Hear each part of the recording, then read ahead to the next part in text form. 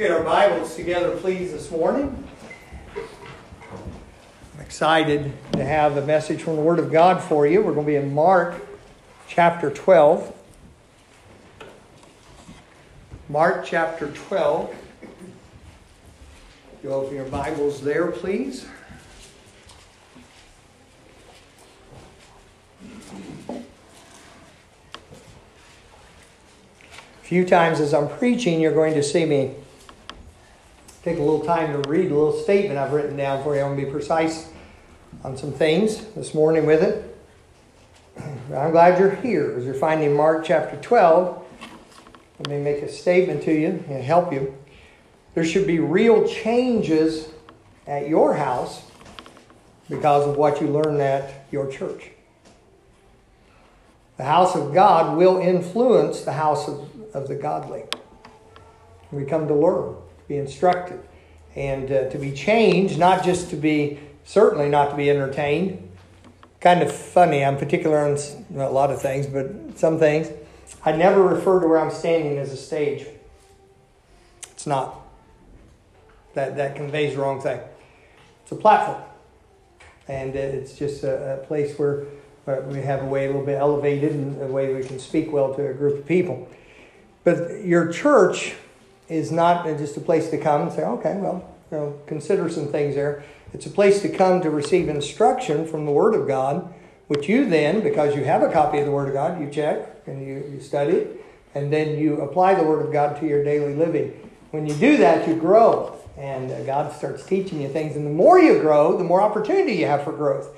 Because once God sees in you a desire to grow, He feeds that. He will start directing you. He will start instructing you in ways. And then in your own private Bible reading, things will start opening up. And it's amazing. Right now, of course, as a church, we're going through the book of Matthew. And as we're reading the book of Matthew, there are things, 3 days ago, it was thing after thing I was going through. And I'm like, how many times have I read the book of Matthew? 42 and a half years as a Christian and 41 of those as a preacher of the gospel. How many times have I read Matthew? And yet it was just like, my goodness, that fits over here and that goes over here. God's got a lot of good stuff for you in your Bible. I hope that you want it and want to get it. Today's message is one of the messages that can help you in a godly way. And it's because it's going to go to the core of our value and decision-making process. And so it'll help you if you'll get what God has for you. It's also going to deal with some specifics. Now, let me just think with me here for a second. We're going to go into Mark, and it's going to be just a biblical message, but think with me a minute. If you had decided, and let's say it wasn't the Lord's Day morning, but you had attended somewhere where someone was teaching on finances, and someone got up to lead the thing on finances, and they said, now some of you all may have some habits that are not good financial habits that might be causing you problems and could be undermining everything you're trying to do in life. And you need to avoid those things which are not good habits. And there are good financial habits, and you need to start doing the good financial habits. So avoid the bad financial habits. Start doing good financial habits. Appreciate you coming. Have a good day. You'd say, what in the world? I think you'd want a little more specificity than that, wouldn't you? You'd say, no, I need to know. Well, give me some details. What kind of things?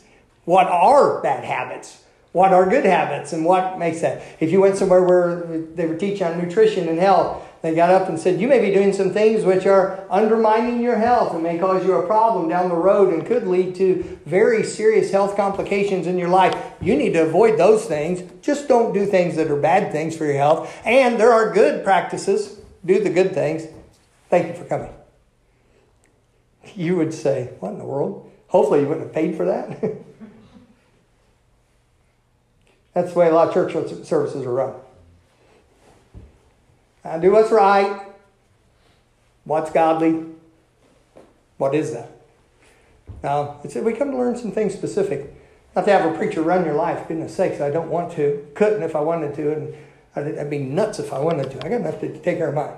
But I do want to instruct you clearly from the Word of God. And then you take the Word of God and just, all I ever ask you to do is hear carefully what I'm saying, the way I'm saying it, and check it with the Word of God. And let's allow the Word of God to work in our life and teach us what we need to do to live according to the way that God wants us to live. That's all I ever ask of you. Listen carefully, take what's said, check Scripture with it. See if I'm on track with Scripture. And then we'll go from there. And it'll go. Let's look there in Mark chapter 12. As I say, enough of the preamble, let's amble. Amen. Mark chapter 12. Does it seem a little warm in here, do you? No? Okay, it's just up here. Get heated water. Here. So, Mark chapter 12. Let's begin, if we will, in verse 28.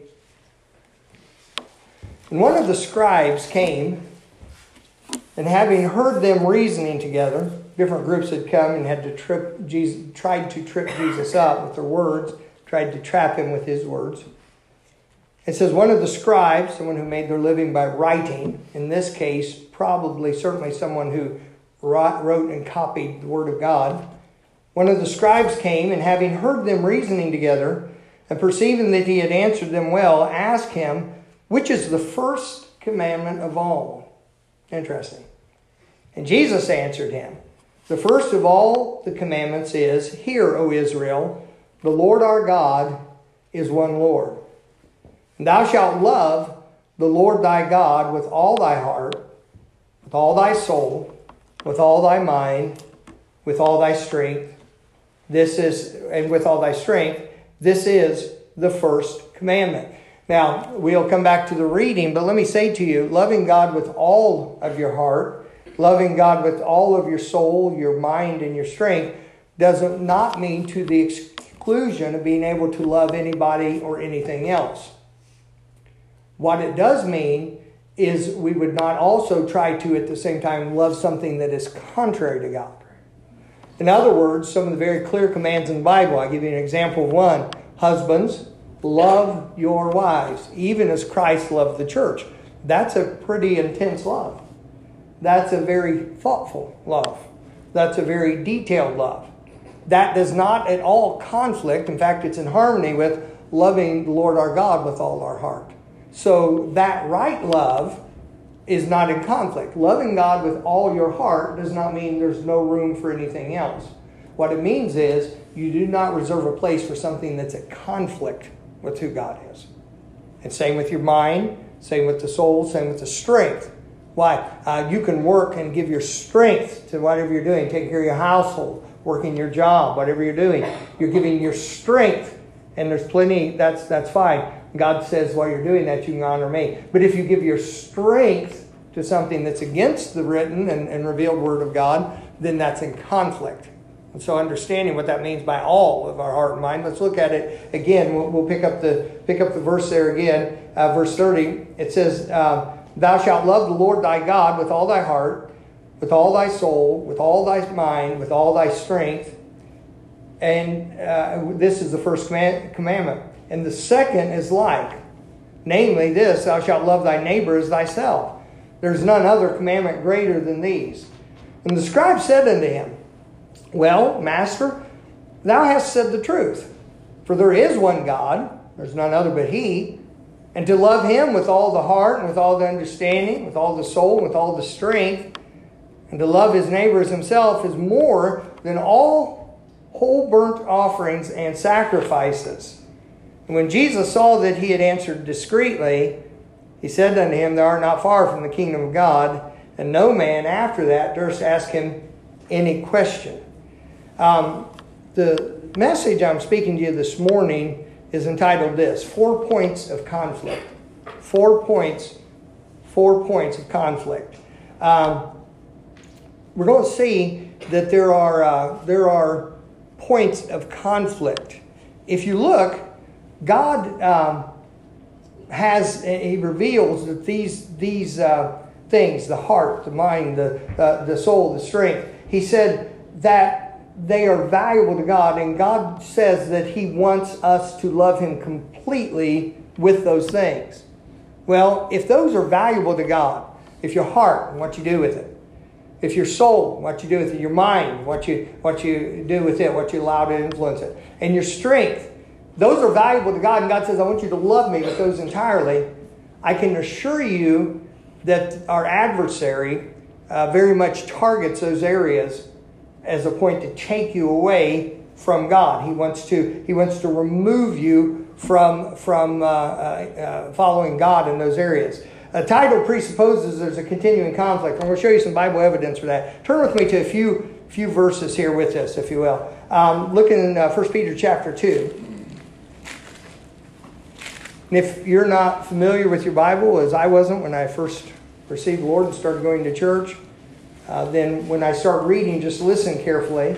Because if you keep trying to find it at that point, you'll miss what I'm reading and you won't be there. Unless you may be a point of distraction for those around you. So 1 Peter chapter 2, look in verse 11 if you have it open there. It says, "Dearly beloved, I beseech you as strangers and pilgrims, abstain from fleshly lust, which war against the soul." So there's a conflict, isn't it? Look at the term that God used. There's a warfare. And there's something that's in battle here.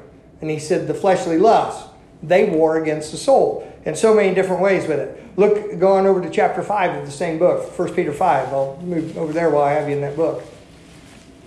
And I'm going to lay foundation and then get to the preaching with it. But I want you to have the biblical foundation for what we're learning this morning. Look in verse 6. It says, "Humble yourselves, therefore, under the mighty hand of God, that he may exalt you in due time, casting all your care upon him, for he careth for you." Then, as a warning as we do that, be sober, be vigilant, because your adversary, the devil, as a roaring lion walketh about, seeking whom he may devour, whom resist steadfast in the faith, knowing that the same afflictions are accomplished in your brethren that are in the world. And then it gives great promises about the God of all grace and what he does for us there.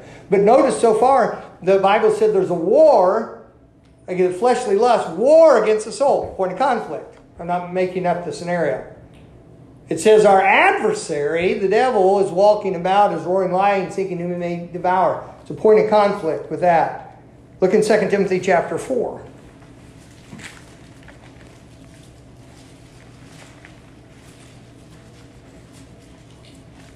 Second Timothy, the 4th chapter. I'm showing you that it's not just verbal imagery I'm using. It's the Bible with what it compares it with. 2 Timothy 4, verse 6 and 7, as the Apostle Paul was coming to the end of his ministry and his life, he would be martyred for the faith, executed for what he preached and believed. He made this statement in verse 6. He said, "For I am now ready to be offered." That's the idea that he knew he was going to be a sacrifice. "I'm now ready to be offered, and the time of my departure is at hand." Look how he describes his ministry. "I have fought a good fight. I have finished my course. I have kept the faith." He said there was a conflict, and I was engaged in the conflict, and by God's grace and mercy, I was able to stay and follow the Lord through the points of conflict. That's what I want to help you be equipped to do today. Last one I want to show you in this is Ephesians chapter 6. Ephesians chapter 6. I'm glad to be in a Bible where you can hear, or be in a church where you can hear Bible pages turning. Ephesians chapter 6. I'm glad to be in the Bible also, by the way.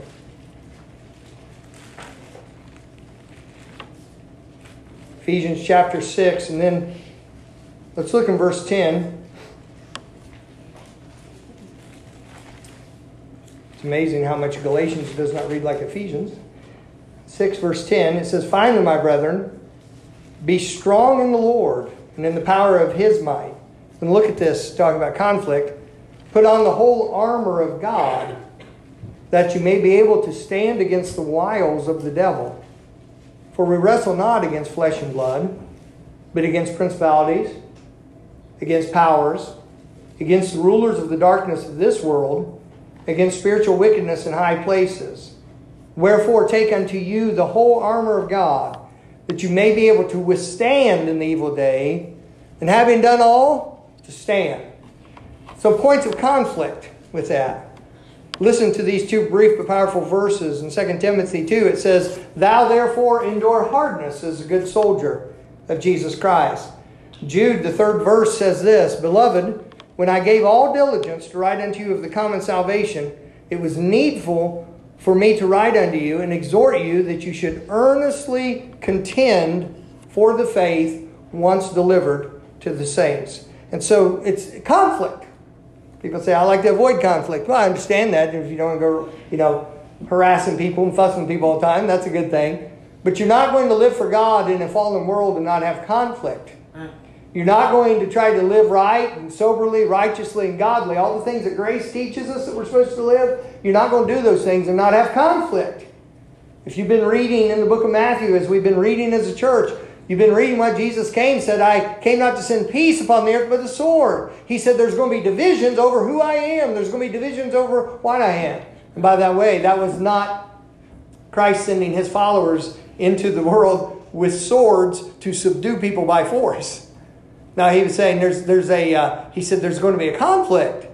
You go against what's normal. You go against what's accepted. You go against what is the everyday go along to get along mindset. And he said when you do that, you're going to have conflict. Now, if you're going to live a godly life, if you're going to want to be like your Heavenly Father in your actions, your love, your integrity, what you do, then you're going to have points of conflict.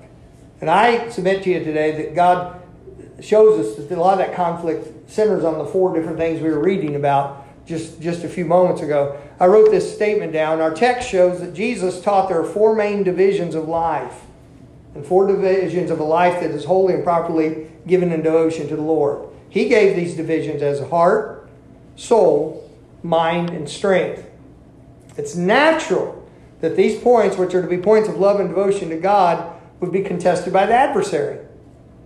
And that he would try to cause us to deviate in one of those areas. Your adversary, not just your flesh, it's bad enough. And it's always with you, that's the thing. But your adversary, the devil, is real. And he wants your mind to be taken off the Lord. He wants your heart to be set somewhere else with your affection. He wants your soul to be engaged with someone besides the Lord. He wants your strength to be dissipated and useless and maybe even bad and profligate things that would take away your strength and use it for bad purposes. I want to look at each one of these and show you this. And let me show you these. We'll take them in order. First of all, let's consider the heart. Here's a statement. Our adversary will seek to divert our affection. We are doing a series right now on the 7 churches in Revelation. We have the 7 churches that are in Revelation chapter 2 and Revelation chapter 3. It's a good study in there. Just finished Thyatira and learned about them on Wednesday and some things that were going on there and what God said about that church and a wicked woman that God called Jezebel. She called herself a prophetess and she was deranging the church and causing problems with it. And there were some things about that. We're learning as we go along. And what happens is, as we're learning about these things, we find the first church of the 7 is the church at Ephesus. And Ephesus had a lot of things going for it. It really did. But it was the church that God gave a very, very strong rebuke to. He said, Ephesus, if you don't get something right, he said, I'm going to come and remove your candlestick. Well, if you're in the study in Revelation 1, we know the candlestick is the church itself. God said, I'm going to take away your church charter. Now, this church had its official first service, and personality of the church, I've always thought this is very revealing, on April 1st. You've been around here a long time, I really appreciate that. April 1st, 1984 was when it was first started, way back when. Well, this church was started or chartered or recognized, formed as a church at that point. Our churches are independent congregations. We have fellowship with many of like faith, and we come together for things to get the gospel around the world and to help one another and such. But each church governs its own affairs. And this church was founded in 1984. It's not on this property and stuff. We acquired this property here about 29 years ago. And so we were somewhere else, but the congregation was founded. Well, here's the thing about it. This church, God forbid, but it could get to a point where, let's say, if people just quit coming and it went down, it could get to a point where it would dissolve. Assets would be sold, whatever like that. Unfortunately, that's happened with many churches, hasn't it? But in Ephesus, there was a church there that God said, I'm going to take away your charter. He said, you may still meet as a group, you may still congregate as a group of people, but you're not any longer going to be chartered by heaven. And here was their issue. He said, you have left your first love. They left their first love. It was a case of abandonment. It was a case of forsaking. Their affection was taken somewhere else. And when that affection was taken away, then that first love was no longer there. Our adversary wants our heart. That's a point of conflict. Do you know the Bible says that we are to set our affection? If ye then be risen with Christ, then set your affections on things which are above, where Christ sitteth on the right hand of God. Amen. Do you know the Bible teaches that's a clear Bible teaching? So we have a choice on what we believe and what we hold dear. And God said you've got to decide to care about the things that I care about and care about me through that. And so what happens is the heart is, he's trying to divert you. It's a point of conflict. A lot of things can steal your heart. I was reading in Proverbs and prophecy that went on to King Lemuel, and it said, give not thy strength unto women, nor thy heart unto that which destroyeth kings.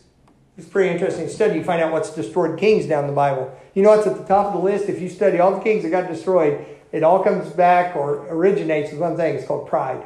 Man. And that's where the destruction begins, always with pride. And so then it goes from there with that. When you think about affection, think about loyalty as revealed in faithfulness. Affection shows up in loyalty as it is revealed in faithfulness. Being loyal is not the idea of just lip service, saying, oh, I'm loyal to such and such. There are people in our city and in our county here that I've known, have been in town a long time.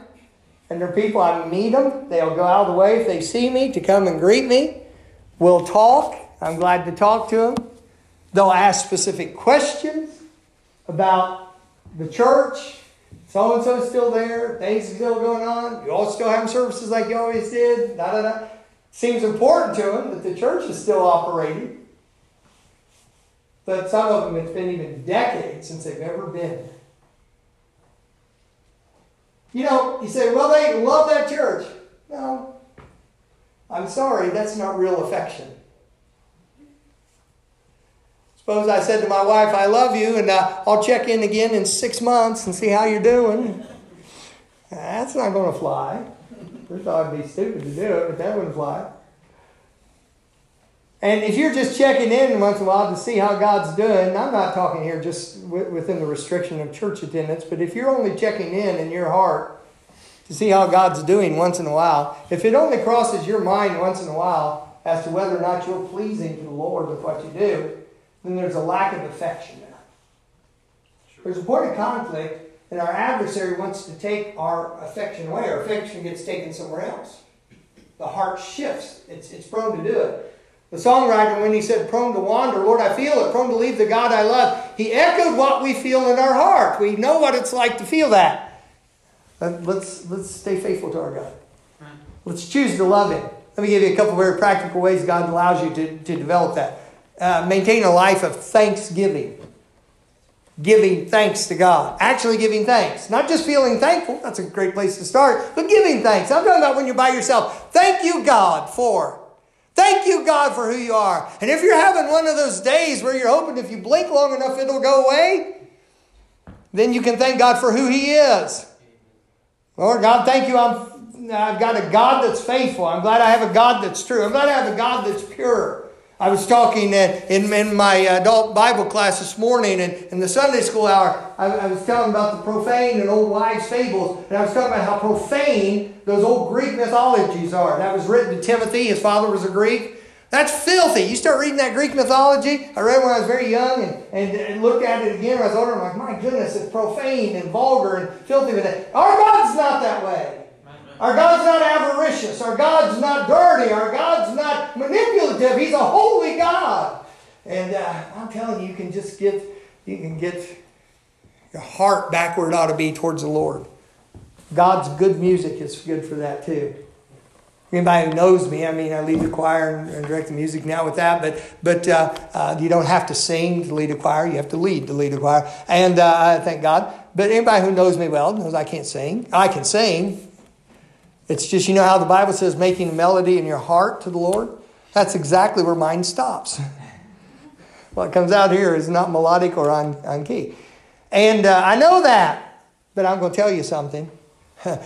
You get singing about something. You get singing for the Lord. Learn God's songs. Learn how to sing them. I was yesterday, my wife, or the day before yesterday, it was Saturday, it was Friday, at the house. Friday's one day of the week I endeavored to take off, and we're at the house, and my wife was going around singing the choir special. She was singing that. She goes, this is how I practice my songs for what's coming up. Well, I'm glad to hear, because my wife sings very well, so it's nice having her do that. You sing. You thank God. Your heart. It's a point of conflict. Always going to be something to take it away. Hey, don't the concerns of life bear in on you? Don't hurts come that bear in on you? But God wants you to be able to love Him with your whole heart. God will help you if you seek to do it. Then the second one he said the soul. This is interesting. The soul is the will and essence of our person. When we love God with our whole soul, we're glad to submit our soul to His revealed will. Please follow carefully in this. I'll help you with something. That's where the conflict comes in. Submitting ourselves to the will of God is where so much conflict comes in. There's not clear teaching on it many times. And then people say, what's that mean? And I believe that it's not, the understanding is not helped by such statements as, you're to have no will. Just do the will of God. I believe that's a biblically founded statement. I want to have a biblically founded faith. That's like telling somebody they can't breathe. Somebody telling them, just don't think about something. Everybody give you that great advice? Just don't think about it. Well, apparently they weren't thinking when they gave that advice. It doesn't exactly work that way so easily. What's this thing of submission then? This is not an abdication, and this is not us not having a will. But what it is us deciding to bring our will into line with what God's revealed will is. His will is revealed in His book, in His Bible, with that. Let me give you an easily understood example with this. Perhaps there's a family, and you might think when I say this, oh, family wouldn't do that way, but I'm sure you've been dealing with people a long time. People do all sorts of things. Maybe someone came up in a family where it was considered okay in certain circumstances to lie about things. Really, it's part of how they do things. If a situation can be taken to advantage and it can help you go forward in some area by, they always have a little phrase, a little white lie, which is something unknown to the Lord. If you say, well, it didn't hurt anybody, it hurt God. He's a God of truth. He hates lies. Right. And so they say, well, that's the way we do things. That may have been passed down for generations. It may have been the way they've done things. Sometimes it's in a family and people try to avoid conflict. They'll lie about something rather than deal with the fact that truth may bring some type of conflict. They say, well, do you like so-and-so? Oh, yeah. Why? Just because they know that person talking to them could be argumentative and stuff, and rather than get into something, they'll lie about something. Sometimes that's been an influence in a family. I'm talking to you here about what we do with our soul and submitting ourselves. So that's what somebody's known. That's the way you do that. Oh, that's just a normal way of doing things. Oh, you don't lie just to lie, but sometimes you have to. You got to go along to get along. That kind of mindset with it. Are you paying attention over here? Yeah. All right. Sit still. You're acting squirrely. Too much sugar. Too much sugar. I can tell already. But watch what happens. That person who has that going on in life comes to Ephesians chapter 4. Let's go back over to Ephesians. So if you got in a mindset, you have in this mindset here, someone who they're thinking lying is okay, and it's just part of what you do, and everybody does it, and it's part of business, blah, blah, blah, blah, blah, whatever the excuse is with it. In Ephesians chapter 4, that person starts learning their Bible, and they come across these scriptures. I'm talking here about this thing in the soul. Look in verse 14. It says that we henceforth be no more children, tossed to and fro and carried about with every wind of doctrine, by the sleight of men and cunning craftiness whereby they lie in wait to deceive. Look at verse 15. But speaking the truth in love may grow up into him in all things, which is the head, even Christ, from whom the whole body, fitly joined together and compacted by that which every joint supplieth, according to the effectual working of in the measure of every part, maketh increase of the body unto the edifying of itself in love. This I say, therefore, and testify in the Lord, that you henceforth, okay, I told you that's a good word to learn. We talked about that on Wednesday. From this point forward, regardless of what your family trait's been, regardless of what you've been taught. Now we're talking about our soul and loving God with our whole soul. We're talking about a point of conflict. Here a person is, they're learning this Bible. They're hearing this preached. The Bible's open. And they're somebody who in their family, well, this is part of what you do. But wait a minute, they read these words. Verse 17. This I say therefore and testify in the Lord, that you henceforth walk not as other Gentiles walk, in the vanity of their mind, having their understanding darkened, being alienated from the life of God through the ignorance that is in them, because of the blindness of their heart, who being past feeling, have given themselves overdone unto lasciviousness, to work all uncleanness with greediness, but you have not so learned Christ. What's it say about lying? If so be that you have heard him, have been taught by him, as the truth is in Jesus, that you put off concerning the former conversation the old man, which is corrupt according to deceitful lust, and be renewed in the spirit of your mind, and that you put on the new man, which after God is created in righteousness and true holiness. Wherefore, because you have all this going on, putting away lying, speak every man truth with his neighbor, if we are members one of another. I need you all two to quit. These people are being, get your feet away. Quit now. You're not 6-year-olds. Let's behave. These folks can't watch what's going on. To behave in church.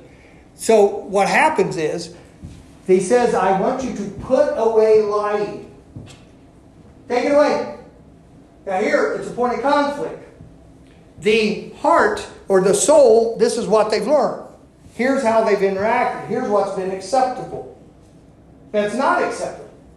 And so they come to church and they find a certain behavior is not acceptable. They thank God they're in a good church because they've got somebody who actually tell them what's right and what's wrong behavior. And they open the Word of God and they see in the Word of God, this person says, wait a minute, I'm not supposed to keep lying. I'm supposed to speak truth with people I meet. Point of conflict. Issue of submission.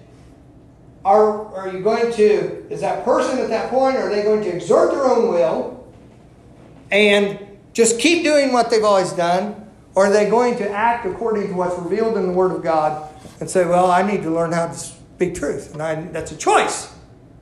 And when we do that, they have not said, oh, I have no will in life. They've not turned their mind off and can't think anymore. What they've said is, I've learned something greater than the way I do it, and I'm going to follow that. And we submit ourselves at this time. It's amazing how it happens with that. And look at the rest of the verses in that chapter, just going in Ephesians 6. There's several things when you look down at them, or Ephesians 4 rather. When you look at it, there's some other things. Look at the listing there. Didn't mean to close my Bible on that. Look at the listing of some other things that will enter into your life. These are areas where you can submit. Maybe as I read these carefully, God will show you something in your life today where you say, hey, that's an area where I could start loving God with my whole soul. It's a point of conflict where I have opportunity to submit to the Lord. Look what it says, verse 26. Be angry and sin not. Let not the sun go down on your wrath, upon your wrath. Neither give place to the devil. Look at verse 28. Let him that stole steal no more, but rather let him labor. Learn how to work. Learn how to labor. Working with his hands, the thing which is good, that he may have to give to him that needeth. So don't steal from people. You learn to be generous. Let no corrupt communication proceed out of your mouth. That would not just be vulgarities and cursings, but it would be gossip. It would be detrimental things. It would be slanders. But that which is good to the use of edifying. There's something we can start doing. Building people with our speech. that may minister grace to the hearers. Grieve not the Holy Spirit of God, whereby you are sealed until the day of redemption. And God has feelings. We should not sorrow God by misbehavior on our behalf. Let all bitterness and wrath and anger and clamor and evil speaking be put away from you with all malice. And be kind one to another, tender-hearted, forgiving one another, even as God, for Christ's sake, hath forgiven you. There's a lot in those few verses, aren't there? That's your soul. Maybe God will show you something that needs done. Then he said, your heart, your soul, and then your mind. Listen to these scriptures. The Bible says, come now, let us reason together. I love that verse. God says, I gave you reason. Use it in conjunction with me. He said, let this mind be in you, which was also in Christ Jesus, in the book of Philippians.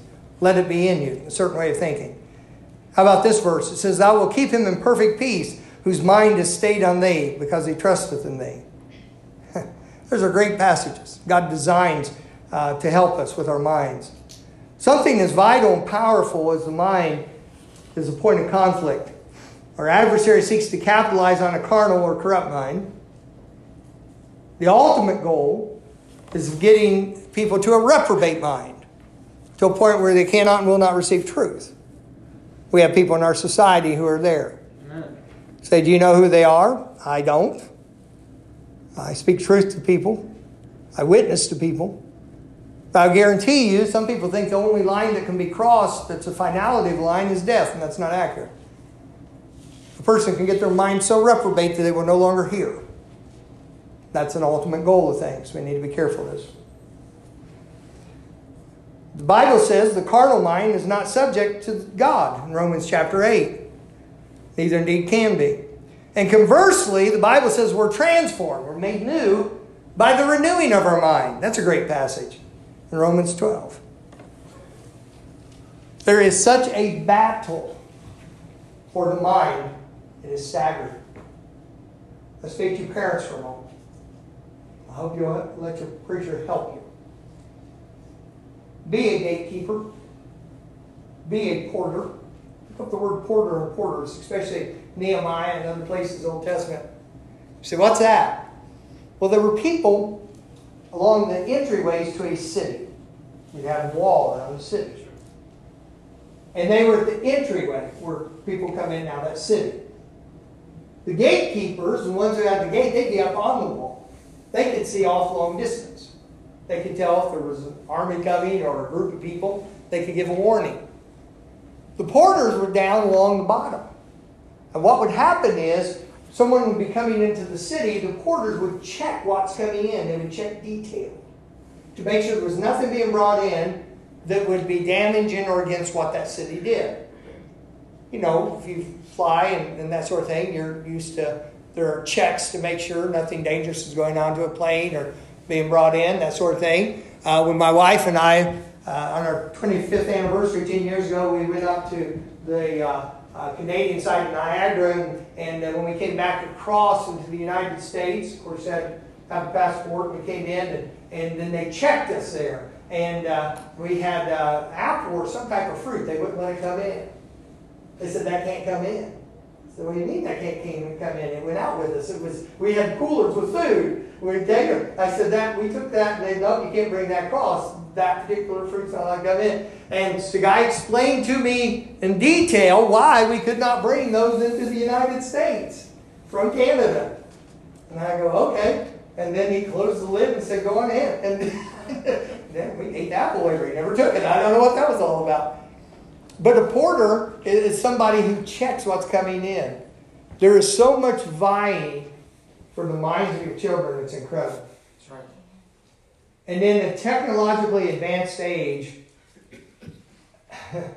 the capacity of influence is staggering.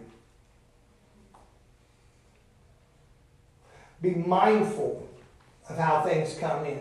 Watch what's being influenced. Be careful of the role-playing things. Whether it be, I'm going dating myself on this and went back to the Dungeons and Dragons days. It's still around. That's certainly not one of the top ones. To the Pokemon stuff. To the other things where they change identities You're messing on a spiritual level with things that are massively dangerous. That's right. It's very quiet in here right now. I'm not angry. I am concerned for a generation that doesn't know. Thinks it's just light, junk stuff over here. Oh, that's make-believe. It isn't.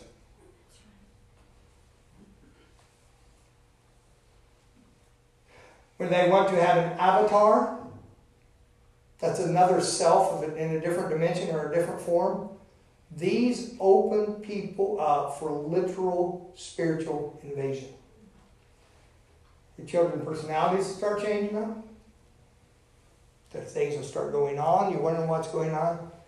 Be a gatekeeper and be a porter and be wise. You don't think there's an assault on the mind? I'm not an elderly man. I know my youngins may think I am at 58.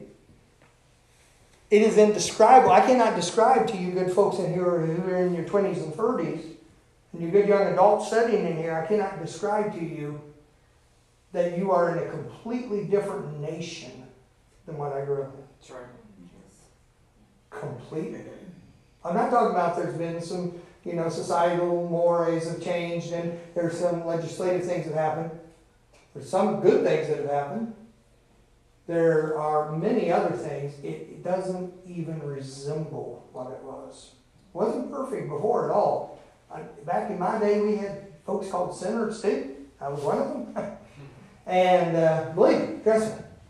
But there's a mindset among Christian people, an openness for error that is unbelievable. And it's the hallmark of it is, what I've seen, is not willing to stand against anything. Or not very much. No. You don't have to abuse somebody to stand. May God help us. I have had 2 different advertisements as I was looking up history things. 2 different advertisements have hit me just on the phone there. I was looking up some information on history. This thing it's getting big in history, and it's trying to show you the origin of things, where things come from. It's called Gaia. Gaia is the name of the goddess of earth. It's supposed to be the mother of all the other gods. It's a false deity. It's worship of a goddess. Gaia. The way they're advertising this, they're showing things. They're showing things about industry. They're showing things about history with it. And when it comes up, it says, it goes through all this impressive looking stuff, and it says learning origins of whatever. And then it has a tree. It has one arrow pointing up, one arrow pointing down. It has the name of that group, Gaia, who they've taken the name of the earth goddess. That's been around for millennia. And it says, as above, so below. That is a occult phrase. That is a occult phrasing. Pure occult. As above, so below. It's Luciferian. And what happens is, they have a tree saying source of knowledge from Mother Earth. People say, oh, that's neat. That's not neat. It's the old mystery religions that the Bible warns about. Very quiet in here, isn't it? And it's not, I'm not up here ranting and raving and throwing a fit. I am soberly warning the people that God has entrusted me to pastor. If this is your church, I am your pastor. I'm not a lord over your faith, but I am to lead you in the right way by the Word of God. Sir. And may God have mercy on me if I don't speak clearly truth with what goes on. Please be careful. Please, this stuff is just amazing. Some of you sitting in this room right now, you've made the statement you keep your kids away from Disney stuff now because of their embracing of the sodomite stuff and what they're doing with that. You wouldn't have thought of that when I started out. It was a wonderful world of Disney. And all the stuff that was going on with that. But now they've given themselves over to it. But they got there. Some of us started warning about their stuff a long time ago when they became so witchcraft oriented. They're going somewhere with it.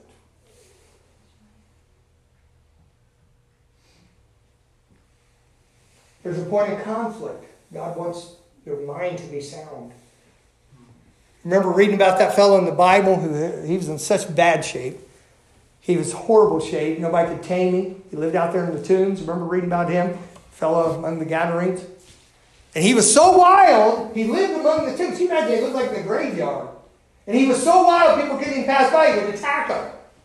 They had grabbed him. They had tried to keep him. They had put chains and everything else on him. He broke them loose with superhuman strength. He was cutting himself all the time. And I've dealt with more times than I care to think about people cutting themselves because of things going on in their lives. And cutting themselves and crying out and emotionally totally disturbed, running around unclothed. Then Jesus came. When Jesus came, the tempter's power was broken. And when they saw that man, he was sitting, he was at peace. He was clothed, he was decent. And he was in his right mind. Amen. God has not given us a spirit of fear, but of power and of love and of a sound mind. Amen.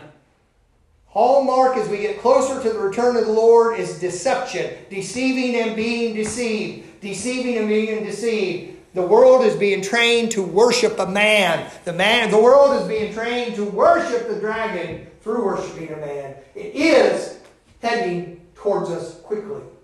Yes, sir. And then let me say finally to you today, our strength. Ephesians 6:10 says, be strong in the Lord and in the power of His might. This is a point of conflict. There used to be a phrase that's used, it's not used much anymore. It would talk about people making bad decisions when they were young that led to a lot of trouble in their lives. And they talked about the dissipation of youth. That was the term.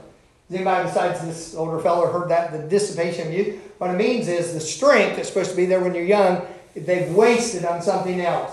People say this as a joke. They say, man, if I knew I was going to live this long, I'd have taken better care of myself. I mean, I've heard that. I mean, you've said that sort of thing. Well, the dissipation of youth points to that people use their youth, their strength, and waste it on things with that. It's interesting. We use the word prodigal. You all know about the prodigal son? The word prodigal is not a Bible word. It's a descriptive word. It's a good word. But the word prodigal means wasteful or a waster. You can use it in a sentence such as that as a prodigal use of the assets of that company. It's the idea of wasting something. And the key characteristic of that son's life was wasting. He went there and wasted his father's living. He wasted what he had. That's the idea of strength. God wants you to use your strength and not to sacrifice your strength. We need to realize the value of our strength. We need to realize the vitality of our strength. We also need to realize the vulnerability of our strength.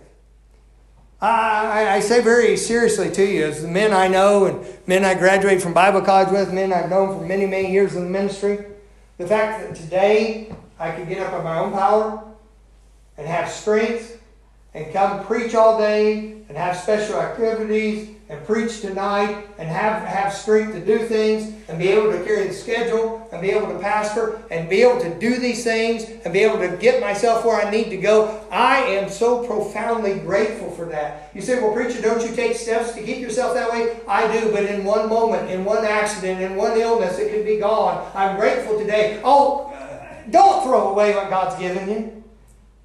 Listen, Lord, you went through a tough time health-wise here the last couple months, haven't you, God? Makes you grateful to be. You said in class, my lungs have had a tough time. I suspicion, now I'm not a doctor, but I suspicion if your lungs have had a tough time, the rest of you had sick. They seem to affect you a lot, don't they? Brother Keith, you'd like to be able to live without a pump on your side, making sure your insulin stays with it. How long have you been insulin dependent? Since I was 16. Since you were 16. That's been at least 10 years ago? Yep. 20 years ago? Isn't that something? Never had that when I was 16. Tell you what, thank God for what you've got. Thank God for the strength. Thank God if you can do anything. You say, well, I've got problems. But if you've got the vitality, you've got strength, don't waste it. Don't throw it away through foolish living. Don't throw it away through foolish habits and activities. Pay attention and take care of the one body that God gave you and take care of it and try to do right by the Lord with it. Serve Him, honor Him. Do what's right with it. Why? Because our strength, it's vital. Use our strength with it. Don't be wasteful of it. Don't be wicked or worldly in it. Always seek to be wise with it. You say, what do you do wise with it? Good to the use of edification. Using our strength to be a blessing to others. and to be honoring to God. Points of conflict. Points of conflict. Our heart's point of conflict. I'm giving you some specific Bible. I've not got up here and said, here's some bad habits and you ought to avoid those, some good ones. I've given you specifics. Your soul, there's some specifics. Our minds, there's some specifics. Our strength, there's specifics. Use it for what God wants us to. That the Bible says that the lust of the flesh war against the soul. Can you imagine that? You're taking one strength, what should be a strength, and it's fighting against something else. That would be the devil's plan, wouldn't it, for a household divided against itself? Stop and think for a minute. What about your heart? Have you stopped and thought about what you can do to keep your heart towards the Lord? Aren't there a lot of things you encounter in life? Maybe you live in a different type of world than I do. The world I live in has all kinds of things that can take your heart away. What are you going to do to stay close to Him? What about your soul? The essence of your being. What about your mind?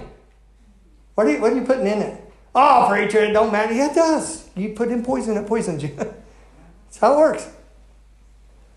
How many of you older folks remember when computers came in early? I don't know if they still use this term at all. Caleb, you can let me know. Gigo, do they still use it? You don't know what that is? No, Gigo. When I grew up, gigoing, we go out and gig frogs. I knew about that. But then Gigo, how many of you who are much older than young Caleb, garbage in, garbage out. Gigo. Garbage in, garbage out. Garbage in, garbage out. Your brain's set up that way. I promise you, some people ought to have Gigo tattooed right there. Garbage in, garbage out. You can't feed yourself poison to stay healthy. Let me pray with you. Father, thank you for your words. Thank you for both encouragement and sobriety of this morning.